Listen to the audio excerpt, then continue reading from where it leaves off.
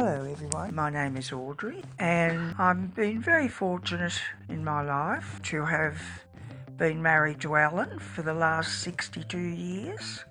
One never realises when one is young, life can be that good.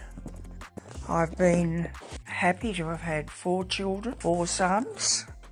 Mind you, I'd have liked a daughter. But then I've gained 4 lovely daughter-in-laws and 7 wonderful grandchildren. Now, I have done other things with my life. I've had hobbies like spinning and weaving and singing. And singing and music have been a big part of my life. Most of my singing has been related to church music, and being a person of faith has been also a great part of my life. So, what would I say to anyone today? Well, I guess the first thing I'd say is be kind to each other, be tolerant, don't be in such a hurry. Life goes on, and for all of people that are suffering of the consequences of the virus at the moment, we all empathise with you because we all realise it could be us. And I do hope for the people of Melbourne and anywhere else in the world who are shut down. We were told today it's 99 days since Melbourne's been shut down. I do hope that their time at home has been worth it. Their sacrifice have been worth it for the rest of their community. What more can I say? Just have a happy day. And Grandma, you said to be kind to people, which a lot of people say to be kind to people. But how do you be kind to people? How many years have you been on this planet, and what do you know about how people can actually do that? Being kind to people. First of all, a smile costs nobody anything. You're in the queue. Smile to the person next to you. If you're asked to do something or asked to volunteer, take up the opportunity. What you do as an example for your children and for others will be a great help in your community. More I can't say. And if you could go back and give yourself some advice when you were 15 or 20, what would it be? After 15 or 20, back then there wasn't so much of course there was no TV, and there wasn't so much time spent on expecting romance while you're still at school. You had a chance to grow up before romance took over from all other things.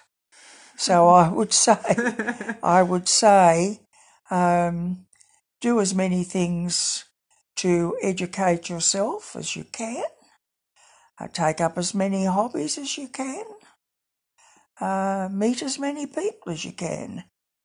Join organisations if you're a bushwalker or you're a choir member or whatever your hobby is. Join something and meet other people that are of a like mind. That is absolutely wonderful. Thank you, Grandma, for all of your magic. She's making a face at me.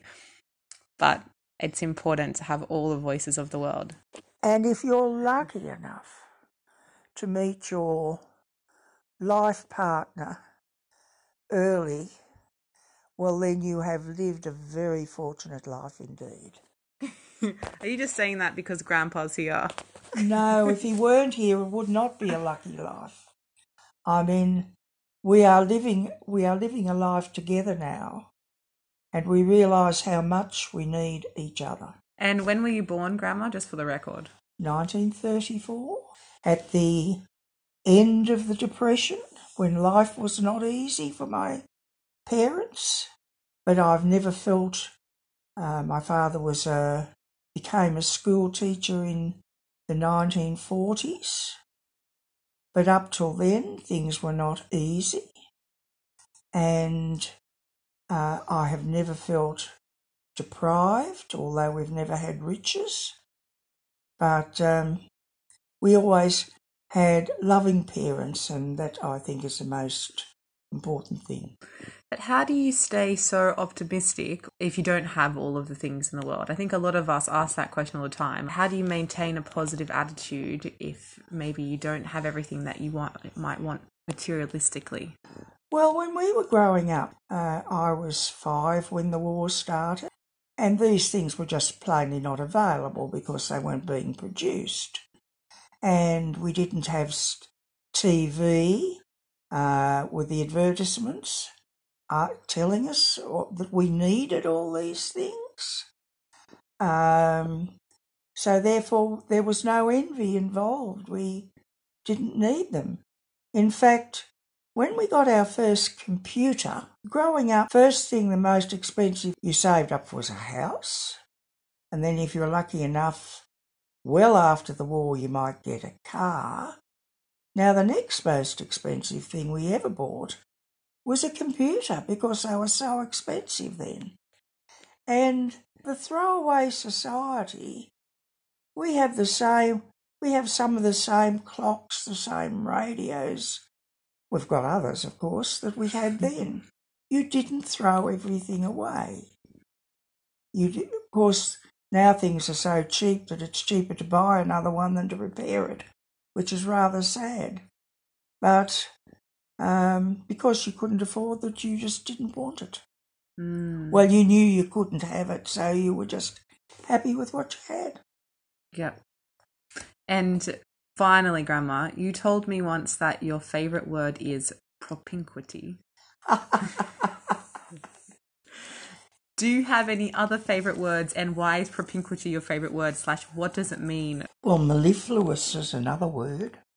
What is it? Mellifluous. Mellifluous. And I was just thinking, what did we talk about the joining of the two rivers, Alan? Confluence, that was another word. Propinquity is nearness and things happening merely because you've happened to be at a certain place at a certain time, taken the opportunity. Like serendipity. Like serendipity, that's another one. Ooh, I love big words. What about the other one? I don't know what that one is. Mellifluent. I don't use them often. You don't try and spatter all these big words in that have no particular meaning. I mean, a lot of words that I know because I'm widely read. They're not words that I'd ever use in conversation. But they said you don't want to do smart writing. In other words, using big words for big words' sake. You prefer the short to the long. You prefer the English to the foreign. And I can't remember the other rules. But in other words... What about the other one? I don't know what that one is. Mellifluent. Well, I think that's for... If you want to know, you look it up, and that's what you've got a dictionary for. We actually use dictionaries. I guess you'd use your computer. Well, there you are. If you really want to know, you look it up. Can you say it again? Mellifluous. Mellifluous. All right. Ladies and gentlemen, you've got it. If you want to know it, you got to look it up. Have the most amazing, fantastic, incredible day today. And we will be talking to you very soon with another Voice of the World. Bye for now, but not forever. Thank you so much for listening to today's episode. You can find more out about the Kindness Hub at www.thekindnesshub.com. Here you can buy Pebble Packs, which are a really cool way of paying it forward and making the world a better place through individual acts of kindness and really corny jokes. Wherever you are in the world right now, we hope you're having the best day ever.